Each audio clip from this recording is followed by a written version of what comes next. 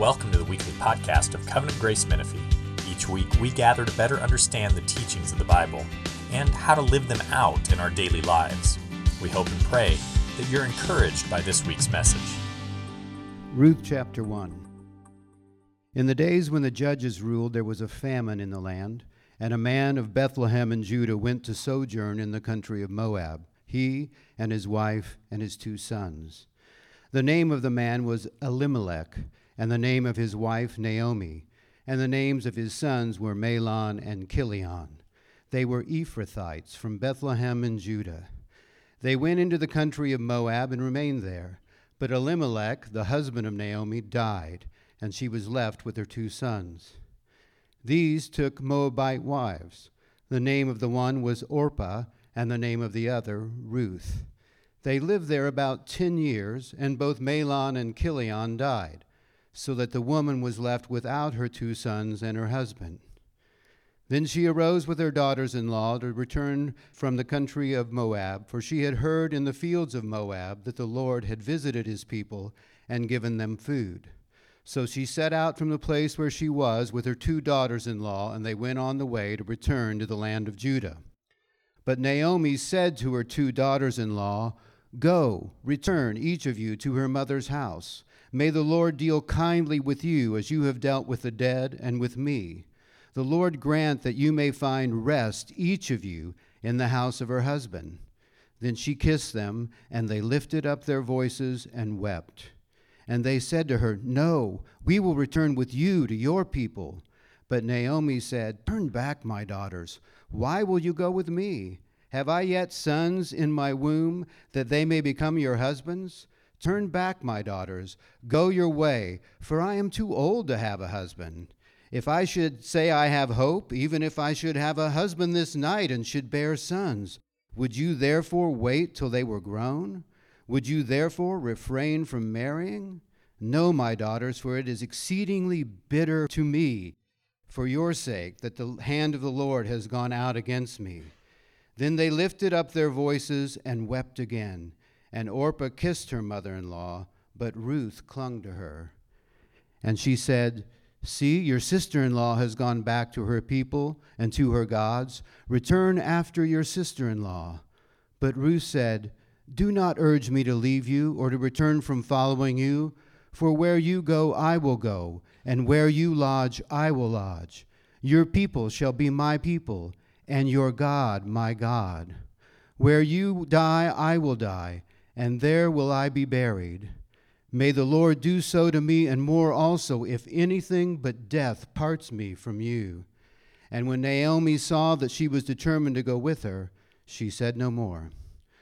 So the 2 of them went on until they came to Bethlehem. And when they came to Bethlehem, the whole town was stirred because of them.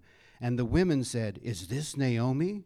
And she said to them, "Do not call me Naomi, call me Mara, for the Almighty has dealt very bitterly with me. I went away full, and the Lord has brought me back empty. Why call me Naomi when the Lord has testified against me and the Almighty has brought calamity upon me?" So Naomi returned, and Ruth the Moabite, her daughter-in-law, with her, who returned from the country of Moab, and they came to Bethlehem at the beginning of the barley harvest. This is the word of the Lord. It's a joy to be with you all again. I think it's been a few years since we were last here, and it brings us such happiness to see how well Eric and Tasha and their family are doing. And in 3 John, John says, "I have no greater joy than to see my children walk in the truth." And I'm not quite old enough to be his dad, but spiritual children bring us great joy. Now, you can probably tell by the way I dressed that I'm a boomer. I'm a baby boomer. Actually, Eric pointed at this and says, "What's that, Jim?" And I said, "It's a tie, Eric." But he meant what was this particular symbol on my tie. I think it's a preacher or something like that. Another indication, do you preach with an iPad? Yes. Okay, so I actually use paper notes as well. But something that I have that I actually treasure is I have Spurgeon's handwritten notes from some of his sermons that I have displayed in my office. If you do it on an iPad, there's going to be nothing for the future, no relics from our ministries. I love the book of Ruth, and it's a great joy to share just a little bit of it with you. And I'll start just by asking some questions, and that would be, have you ever thought, my life just isn't really turning out the way I expected it to? You may even look back and say, there's some decisions I made 5 years ago, 10 years ago, 20 years ago. I really made some bad decisions. And I feel like I kind of made a wrong turn on the highway of life, and I can't get back on where I think I should have been. Perhaps you've made foolish choices and you've regretted those, or perhaps just things have gone hard for you. Carolyn and I were driving up here from San Diego this morning, and being back in this area, you have bittersweet memories. There's some very happy memories, but there are also some sad memories. I know Eric at one time talked about having 2 mentors, and one of them fell away in an awful way, so I'm the last man standing. But there are very sad and hard things, and for those of us who believe in a sovereign God, the hard things in some ways can be harder. An atheist shouldn't have a problem of evil because we live in a world of chance, and just some people are lucky and some people aren't. But we have a sovereign God. And contrary to what some people may think, almost all scholars would acknowledge the main character in the book of Ruth is not Ruth, nor is it Boaz. The main character in the book of Ruth is Naomi. And even from the reading we just had, the book of Ruth is about redemption. And Naomi needs redemption. That's what the whole book is about. And even as we read, poor Naomi, where she had gone to Moab with her husband and her 2 sons, and her husband dies, then her son dies. And in the context of their life in the Old Covenant, that is a very hopeless situation, because if there are no children, then your family is blotted out from the nation of Israel forever. The land, which is your part of the inheritance in the kingdom of God, goes to other relatives, and the name of your family is blotted out. And so Naomi's in this most awful position, and she's tempted to be embittered against God as she's grieving over the hard things in her life. But there's a broader context, and this is in the days of the judges. Were those like the good old days? Don't we wish we could go back to those days? No, those were really rotten days. You see, Naomi needed redemption, but Naomi is really a picture of the nation of Israel. Israel needed redemption. And if you've read the book of Judges, they're getting beat up by every nation all around them. And when they're not getting beat up by other nations, they're beating up each other. There's all kinds of wickedness in the nation. There's failure of leadership. And so Israel is in desperate need of redemption. And to give you a hint of what's coming, by the way, I do have notes for this, I just didn't give them to you. Does anybody know what the last word in the book of Ruth is? The last word in the book of Ruth is David. God is working through this seemingly ordinary little family in this little town of Bethlehem, redemption not just for the family and for Naomi, but the Lord is working redemption for Israel, in that out of Ruth and out of Naomi's family is going to come ultimately the king who will make Israel great and who will bring them together in a wonderful way. And of course, there's one more aspect of this. Of course, that's pointing ahead to a world that needs redemption. And we're like Naomi, we're like Israel. And as Israel needed a David, we need the son of David, Christ. So that's the big picture of what's going on in the book of Ruth. And God is bringing hope, and God is bringing redemption to his people. As Eric kind of mentioned, when I love Old Testament narrative. And when I'm in Old Testament narrative especially, there are 3 things I want to do. I want to explain what's going on because they lived in a different world from us. Then I want to say, how does this apply to us today? We're God's people today. They were God's people in the past. We're under different covenantal structures. But our lives are like their lives. And I think even as you see, you have a woman who's been touched by tragedy. We have widows today and widowers today and people who have gone through economic disaster today. And so we too, and by the way, we too have been tempted at times in our lives to be embittered against God because things have gone hard for us. Then the third thing I want to do, and this is, I got to admit, kind of low-hanging fruit in this passage, in this book, is show how it points to Christ. In Luke 24, Jesus went through the Old Testament and showed how all of the Old Testament points to him. And so that's what I'm going to try to do today. And I'm going to focus on the last part of the chapter where Naomi makes her entrance into Bethlehem. And in verse 19, Naomi comes in. So they both went until they came to Bethlehem.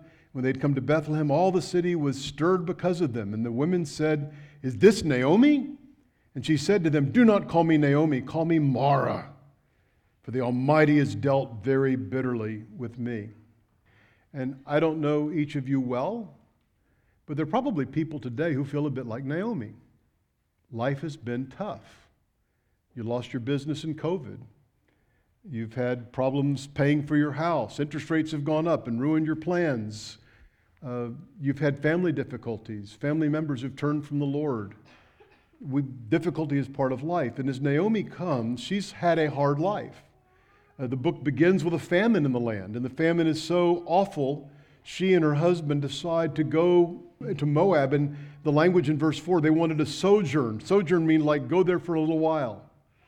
And yet, they wind up spending 10 years there. Actually, I regard myself as a citizen of Texas. I even have my Texas socks on today. And I came for a sojourn to California to go to seminary that I expected to last 2 or 3 years. We were here for almost 30.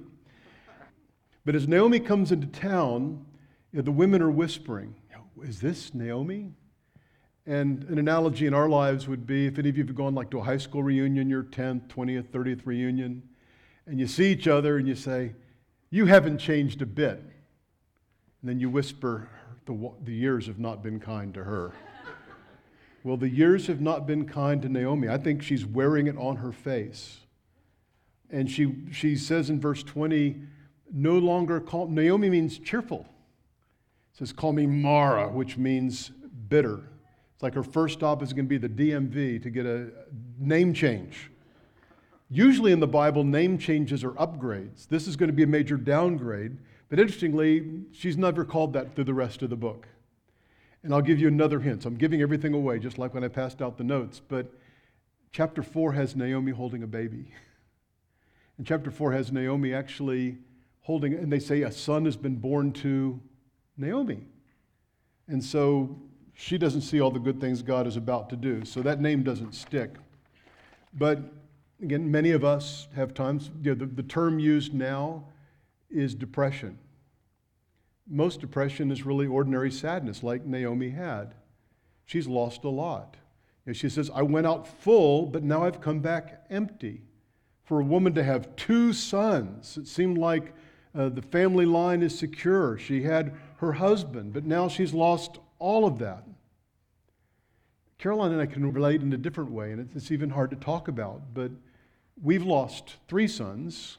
They're still all alive, but they all professed faith when they were younger, and one when he was 19 in 2001, and one when he was about 16 in about 2003, and one when he was 26, and I was trying to figure out what year that was, 2010 or 11, something like that. They turned away from the faith, and that's the hardest thing we have to deal with in life. Something I pray at night when Caroline and I pray together is, "Lord, strengthen our faith," because this has been really, really hard for us. So I can have some sympathy for Naomi. She's completely lost hope. She's lost her standing in the community. I left as somebody and I've come back as a nobody. And she's really lost her hope in God. And in depression, I will acknowledge that there's some people who have biological things going on that may cause them to feel depressed. But most depression is ordinary sadness. In Genesis 23, Abraham came to mourn for Sarah and to weep for her. It's a normal feeling. Most depression is not a disease. It's the way God made us, that when sad things happen, we feel very sad. Maybe children, what's the shortest verse in the New Testament? The adults know the answer. Jesus wept. Sadness is not always wrong. It's good to grieve, to weep with those who weep. When you experience great loss, that's all right. But sadness can bring temptation. And in the case of Naomi, she is tempted to be bitter against the Lord. And again, part of it is she has reasonably good theology. She says in verse 13, the Lord's hand has gone forth against me. And that's actually accurate, as she knows that God is sovereign. It's like in the book of Job, when he says, should we receive good things from the Lord and not bad things? And he realized even what the devil did ultimately was allowed by God. It's interesting in verse 21, she also says, the Almighty has afflicted me. And of all the names for God, Almighty is stressing God's power. And it's almost like she says, here I am, poor little Naomi, and God is this big bully. There's nothing I can do. I'm helpless. There's nobody to stop him. Again, she has true premise, false conclusion. Now, one thing I would also point out in the context of the book, and in my interpretation of the beginning of the chapter, is there are things Naomi did wrong that have contributed to her trouble. In the Bible, when there was famine and people went to other places and left the promised land, did that go well or badly in the book of Genesis? Badly every time. When Abraham did it, when Isaac did it.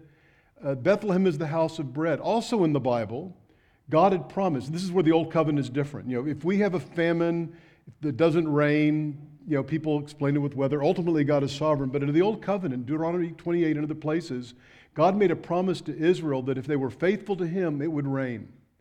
Which means, if it doesn't rain, what does that imply? That Israel has been in rebellion. They've been sinful. If you read the book of Judges, that was most of the time. And so it wasn't just bad weather, but most people stayed in Bethlehem. They survived. She went to Moab, and what happened there? Well, not only did her husband die, but who did her sons marry? Moabite women. Well, in Deuteronomy 7, the Israelites were told, don't intermarry with the pagan nations around you. They're going to have bad influence on you. And again, we see that all over the Old Testament as well. And so she's embittered against God, but I don't think she recognizes fully that she's contributed some to that. Again, other people in the Bible have been this sad. Jacob said when he lost Joseph and other things, says, everything is against me. Jonah said, I have good reason to be angry, even unto death. And probably of all the people in the Bible, I think Naomi's like Job. She's not just this bitter, old, weak woman. I think she's overwhelmed. As Job was emptied of his children and emptied of his property and then his health, Naomi has been emptied. And actually, the language in one place in Job, he says, the arrows of the Almighty, same word, are within me. Their poison my spirit drinks. The terrors of God are arrayed against me. The Almighty has embittered my soul. So it's the same kind of language. And then in the context, Naomi is like Israel. You read the end of the book of Judges, and again, they have to sometimes pay money to sharpen their farming implements. They're not allowed to have weapons. They're whipped up on by the neighbors. Israel is in a desperate position, and yet it's because of their rebellion against God. So often they even turn. And by the way, Naomi herself in verse 15, she says, behold, your sister has gone back to her people and her gods. She sends Orpah, and she tried to send Ruth back to the gods of Moab. Now, another thing I would point out, and this is, I think, important for those of us who may struggle with sadness or depression, and my wife recently described me as melancholy sometimes, and so that probably means it applies to me, is when you're depressed, sometimes it's like you put on these dark glasses and you don't see the good things that God is doing. You focus on the bad things. And yet there are good things happening. And several of them are recognizable here. And one way I actually have looked at this passage is, how would I counsel Naomi if I got one? And I actually get some Naomi sometimes. And one thing here, and you even look in verse 6, it said the Lord had visited his people and gave them food. In verse 22, there's the beginning of the barley harvest. And so in the context of Bethlehem in those days, it's like you're in this film and it's in a minor key and everything's in black and white and dark. And now it's changed to color. And now there's major key and happy music and the people are out in the field and they're gathering the food. The famine is over. God has been merciful. Even in verse 19, as she and Ruth travel and came to Bethlehem, do you think it would have been safe in those days for two women traveling, as far as I know, alone for 60 miles, 100 kilometers, to travel from Moab to Bethlehem, does that sound like a really safe thing to do in those days? What bad things happened to women who were traveling. You read the book of Judges, yet God brought them safely back. Also, and this is really so much of the point of the rest of the book, is they're going back now among the covenant people of God, and the Lord cares for widows. And God has made provision for widows. And actually, the framework for the rest of the book of Ruth is what God has said, and it's in Deuteronomy 24 and 25, where God had made provision for widows. It's called gleaning, and that's chapter 2, which we're not going to get to today. But gleaning was a practice that the people in the fields who were gathering the harvest were not allowed to go over the field twice. They weren't supposed to do the corners of the field so that the poor, including widows, could go and gather food. So when she came to Bethlehem, even though she didn't have a man, even though she wasn't working her field, God had made provision that she and Ruth would not starve. And in chapter 2, miraculously, they find a godly man in the days of the judges who is happy to allow Ruth to glean on behalf of her and Naomi. Of course, another provision God has made is in Deuteronomy 25, and that is that God made a provision that if a man were to die without children, that his widow could marry another man, a near relative, and then the first child they would have in this new marriage would actually be regarded like legally as the child of the man who had died. The widow, the deceased person, and so his name would continue. That's why at the end of the book it says, Naomi has a son. She didn't bear this child, Obed, but that rather God has now kept the family going. And so God has made provision for the calamity that Naomi thinks and the hopeless situation. God has made provision in his law. Now, I would also add that God is just able to do things beyond what we can imagine. And I admit, and that's, by the way, that's chapters 3 and 4, is Boaz, who fed them in chapter 2, marries Ruth in chapter 3 and 4. And if you have me back, I've got some really interesting dating principles from chapter 3 that actually are really fun to talk about. Okay, you want to know what they are? A couple of them? What attracted Ruth and Boaz to each other?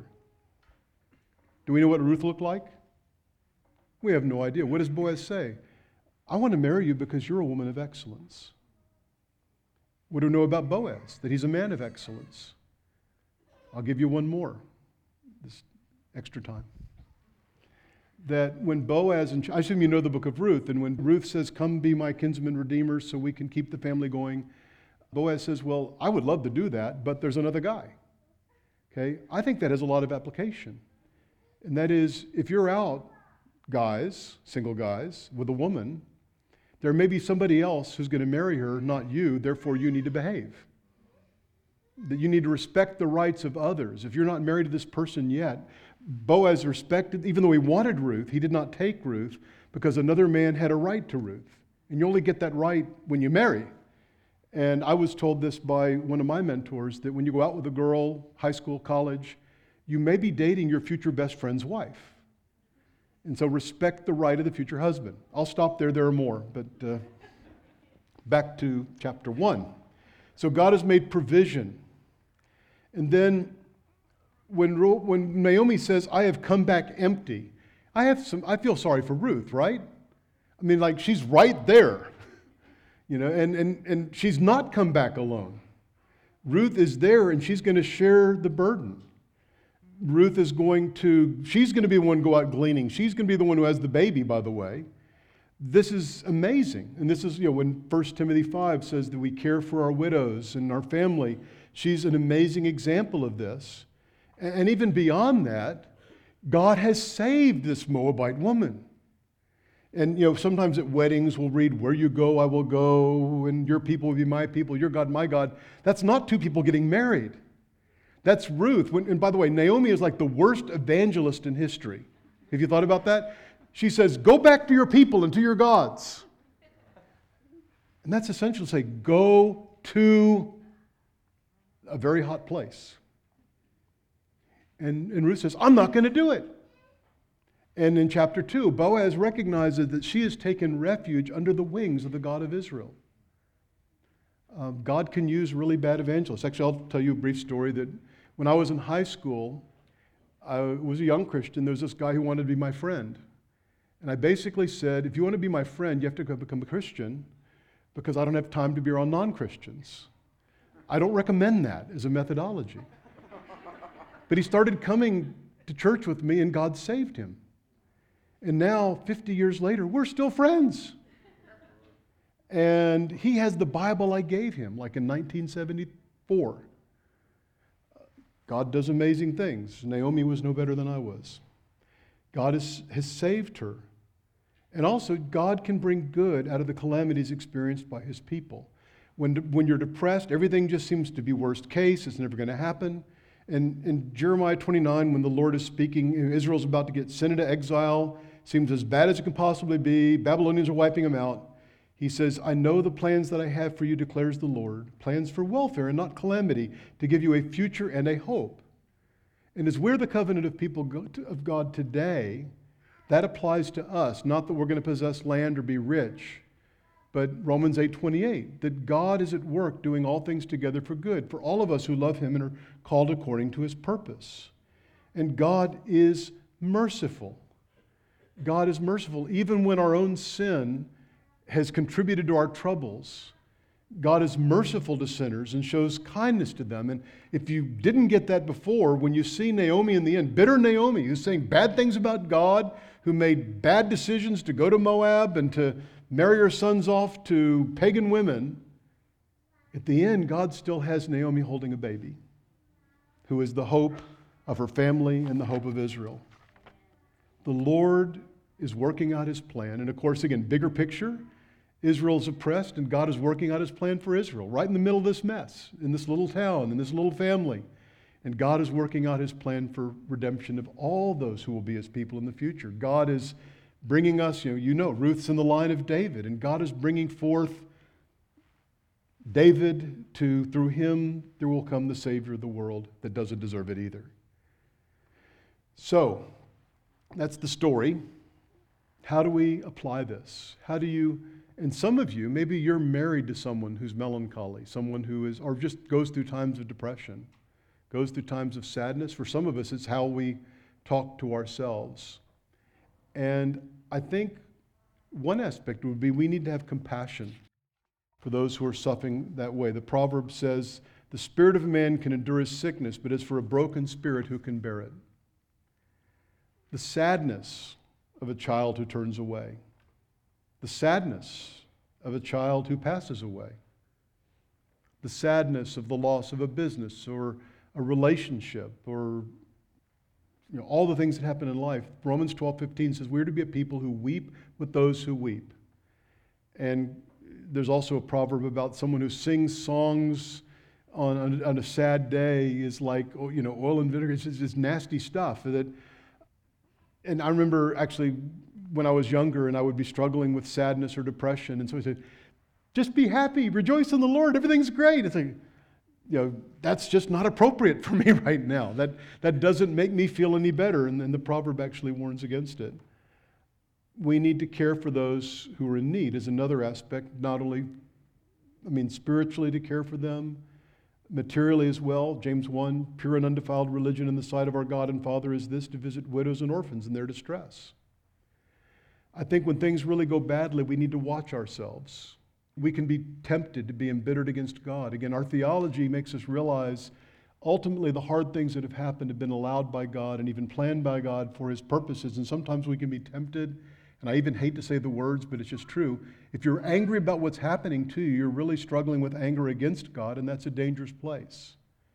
The psalmist in Psalm 73 says, my feet came close to stumbling, my steps had almost slipped. It's because he was upset at seeing the prosperity of the wicked and how the righteous seem to be losing all the time. And we have to be careful about our feelings and expressing. Like he even says, I lay my hand on my mouth. That's what Job had to say in the end. There are thoughts some of us struggle with. We have to fight with truth. I'll just say a word, too, about depression, sadness. The Bible actually gives several examples of people who are sad.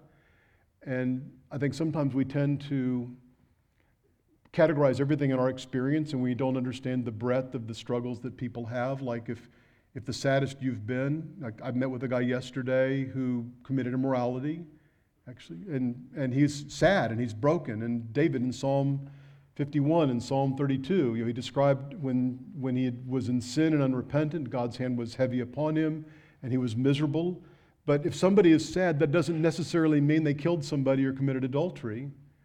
In Psalm 42, the psalmist is describing life has been hard, that he remembers when he was with the people of God, and he remembers better times, and now he's far from the people of God. And he says, why are you in despair, O my soul? And it's not because he did something wrong. He's lost a lot. A lot of sadness is due just to loss. But then when that happens, we have to fight the fight of telling ourselves the truth. And I will add that some people, and I have medical doctor friends who are biblical counselors who have helped me to understand these things, while most depression is probably due to spiritual causes, there are some people who may have things going on. And I think we have to be humble dealing with other people about this and not say, well, who did you kill? Or, why are you not trusting God? I think people can experience overwhelming sadness that there may not be an identifiable spiritual cause. Question people say, well, what about medication? Well, I think most people can be helped spiritually if there's a spiritual cause, and I would always try to help someone that way. But I also believe that medication is a matter of Christian freedom, and I can't tell anybody you're not allowed to take that. Medication, when it works, does nothing more than address the symptoms of the problem when it works, which is a minority of the time. But you're free to do that, and I don't want you to suffer any more than is necessary. But it doesn't deal with the cause, especially when the cause is spiritual. And even if the cause is biological, it can maybe reduce the symptoms, but it can't solve the problem. And I would also say that even someone who may have overwhelming feelings of sadness for no known spiritual cause still needs spiritual help, because it's really hard to feel that way all the time. And they need compassion and understanding. Well, how can we help someone like Naomi? Let's say you were Naomi's friend, and what would you say to her? And first of all, I really wouldn't have liked that job. Depressed people are hard to be around, including myself sometimes. Several years ago, actually when I was still in Escondido, I had a guy, I'll call him Rob, and he had been severely depressed for a couple of years. And the circumstances of his life contributed to this. One aspect was that he had worked very hard for a company for many years, and from his standpoint had made the company successful, small company, and then his boss just let him go out of nowhere. And he wasn't able to find a job that was nearly as well paying or as fulfilling. Not only that, one thing that was really getting him is he felt when he was in his early 20s, and now let's say he's 50, he had said he really felt a call from God to be full-time ministry, probably a missionary. And instead, he got married, got a job, started having kids, and kind of laid that aside. And he had this fundamental thought: I made a wrong turn in life 20 years ago, 25 years ago, and God is done with me. That there's no hope for me because I messed up. And I just have to kind of live out my years. Rob is sad all the time. He's grumpy. He has overwhelming regrets about the past. And yet, he also knows the Bible pretty well. He's actually been a lay leader in his church. What can you say to the guy? And there are a lot of different things we can do. And one aspect would be just depressed people, sad people can get distorted views of God, like Naomi had. That God is a God of mercy. Psalm 100, verse 5, the Lord is good, his loving kindness is everlasting, and his faithfulness to all generations. Naomi is tempted to believe God is a meanie. She's tempted to deny his goodness and his grace. And one of the biggest problems in counseling is people forget who God really is, and they have a wrong idea of God. Another aspect would be to focus on the promises of God, that our trials now are light and momentary compared to the glory yet to be revealed.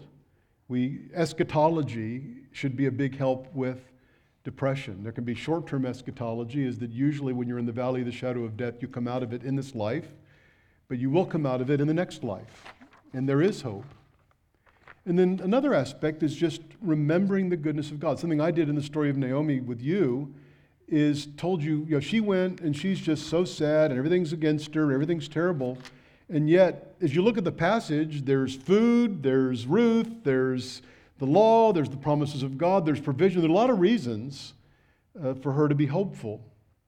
And one thing I appreciate in the Psalms, and I think there's a pattern there that can help us, is when things are really bad in the Psalms, often the psalmist will go back and remember God's past faithfulness, God's past deliverances, and that can encourage us in the present. They often go back to Egypt. I mean, if anything looked hopeless, it's being enslaved to Pharaoh and the Egyptians, but God delivered us then, and if He could do that, He can deliver us again, and He will. Psalm 77, verse 11, I shall remember the deeds of the Lord. Surely I will remember your wonders of old. 78, 11, it even says, Israel got in trouble. It says they forgot His deeds and the miracles He had shown them. He wrought wonders before their fathers in the land of Egypt, in the field of Zion. And so when we're very sad, when everything seems to be against us, like with Naomi, I think it's really good to remember, like you're having economic troubles now. You're concerned about a loss of a job. But most of us have a history of God's faithfulness we can go back on and say, when things were really bad before, the Lord helped us. When I was hurt, when I was lonely, when I felt useless, when there was difficulty, God has in the past brought me through that. And because He cares for me, I have hope in the present. I think also, and this is something actually I do for myself, and I tried to do it for Naomi as we went through the passage, is Naomi's all sad. And I said, well, what are 6 reasons why Naomi should be thankful? God is the giver of every good gift, James says. And what are the good things God is doing for you? And sometimes I will just write down a list of why should I be thankful? How has God blessed me? Because sometimes I can get so focused on the things that are hard, and it's not a denial they are hard, that I fail to remember how Christ has blessed me spiritually, materially, relationally, in other ways. Sometimes Carol and I do a lot of counseling with pastors and their wives, and one thing about being a pastor for many pastors is criticism really hurts. And I was with a guy yesterday, and he describes angry emails he gets sometimes. And during COVID, pastors were taking it from both sides. Half the people thought by meeting the way you were trying to kill them, and half the people thought you were compromising because you were wearing masks or meeting outside, and everybody's mad at you, and it can be discouraging. People leave, people complain, grumbling. It's tough for Moses too. And I'll say, but look at those in whose lives God is working. Think about the people who have come, have joined, have been baptized, who believe. Think about the ways God has worked. And actually, when Carol and I were driving up and we were kind of sad remembering people we poured our lives into that are not doing well, we thought of Eric. Look where we're going today, where God has been faithful. And there is fruit, even if not everything we would have ever hoped or dreamed of. And then you got these little cards. I've made several of these counseling cards. Actually, my comment, I've been doing biblical counseling since really since the 80s, but I've been doing it more formally since the 90s. And we used to give people books for homework, and then they didn't read the books. And then we wrote little mini books. They still don't read those. Now I've created some cards. And that does seem to work. People do read the cards. And this is just one of them that you got passed out to you. And this is actually I talked about Rob. And with Rob, he knew the Bible pretty well. I gave him an assignment, which is, Rob, I want you to write down the lies that you're tempted to believe, and then the answers from the Bible to those lies. And I actually took him through some of the story of Naomi, because Rob and Naomi were just very, very similar. And actually, part of this I get from John 8:44, where we're told that Satan is a murderer and a liar. And Satan tries to get us to believe lies that will then destroy us spiritually. And we have to be prepared to answer those lies with truth. And by the way, this is true not just for sadness, it's true for many other problems people have. People who are, the person who's tempted to be drunk believes the lie that that's going to relieve his stress and make him feel better. The person who's tempted to sexual immorality, they're believing lies. And so, but focusing here on someone who's very sad. So both Rob and Naomi were tempted to believe God is against me. because all these bad things have happened to me. And yet we already read one of the verses I have on there. If God is for us, who can be against us? He who did not spare his own son, but gave him up for us all, how will he not also with him give us all things? The truth is, God is giving me good gifts. Oh, my situation is hopeless. For Naomi, I could never have a child, never would my name would continue. Rob also, I'm just going to never accomplish anything in life. But God is the God of hope. He is the God who does, I've already quoted Jeremiah 29, that his plans for us are good. Romans 8:28, even Ephesians 2:10, that God saved you, having planned for you to do good works to his glory. And so he still has, if you're still alive, he still wants you to do more of that, and he's going to make that happen. I am all alone. There's no one else. Naomi, here I am, just me, with Ruth right there. No, first of all, God has said, I will never leave you nor forsake you. Even when you were in the valley of the shadow of death, he is still with you. His rod and his staff comfort you. And he's with you not lying down there, but you're moving. Not as fast as you'd like, but you don't lie down there. He's with you. Oh, I just can't live without what I desire. I must have grandchildren. I must have a wife. I must, Rob, I must, have the job I lost and all the things I wanted to do. Jeremiah 17, verses 5 and 6, or say, if you trust in men, you'll be like the bush in the desert. It says, but if you trust in God, you'll be like what? The tree planted by water that bears fruit in its season. Even the year of drought, its leaves remain green. Sometimes God takes away the earthly things we thought we needed so that we could learn how to be completely dependent upon him as never before. I've ruined my life by my sin.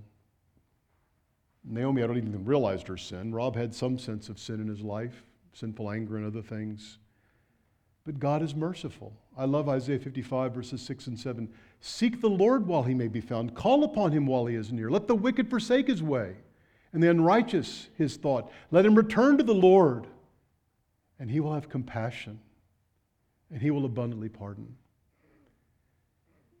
God holds his arms out like the father of the prodigal son. The word in that, the two words in that passage mean so much. One is compassion. Even though I'm the one who messed up, he has compassion for me. And part of it is even self-inflicted pain hurts, right? When we do sinful or foolish things. But when we return to him, he has compassion on us like the father of the prodigal son. And then his pardon is abundant. So know, if you turn to the Lord, your life isn't ruined. My life is unfair. It's just so hard. Things happen against me. Quite frankly, if you understood that you're chief of sinners and you've received mercy, you realize, I'm glad life's not fair. I'm glad I get far better than I deserve. God has been merciful to me. Yes, he may chastise me, but he treats me better than I deserve. He is just. God doesn't care. That's also the temptation. Again, he did not spare his own son. Obviously cares about you. In Matthew 6, he says, if God cares about the birds and the fields, you're his children, O you of little faith. Of course he's going to care for you as you seek his kingdom. And then the last one is, I'm no good. Okay, that's not a lie. That's actually true. But as the chief of sinners, as Philippians 3:9 says, I have a righteousness not of my own derived from keeping the law, but the righteousness which comes from God by faith. And even though I am chief of sinners, and Caroline was talking to somebody yesterday, had done something really wrong, a woman who'd done something unfaithful against her husband. And she says, I'm just having so much trouble forgiving myself. And I want to be polite because I know that that's indicating guilt, but quite frankly, forgiving yourself is not in the Bible. Often people say, I just can't forgive myself because they think, well, I'm really better than that. How could I be a person who committed immorality or had an abortion or, cheated or lied or whatever? Well, we are very great sinners. Our only hope of righteousness is not to forgive ourselves. It's great sinners to admit how great our sin is, that we cannot be saved by our works, and to trust in the righteousness of Christ given to us as a gift.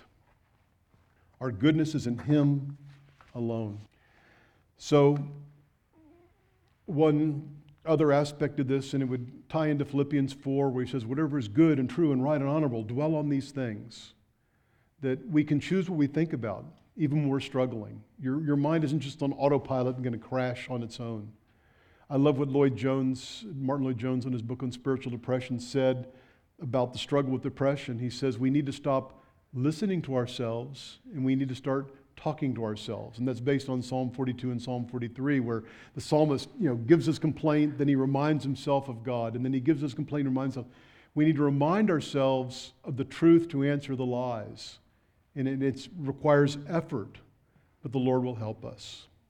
So, if sometimes when life is hard, you're tempted like Naomi to feel like everything is against you, and as a Christian to realize if everything against me, I'm really thinking in terms of God being against me, that's a lie. That God has proven through Christ that He is for you. In Colossians chapter 1, it says, He rescued us from the domain of darkness and transferred us to the kingdom of His beloved Son, in whom we have redemption, the forgiveness of sins.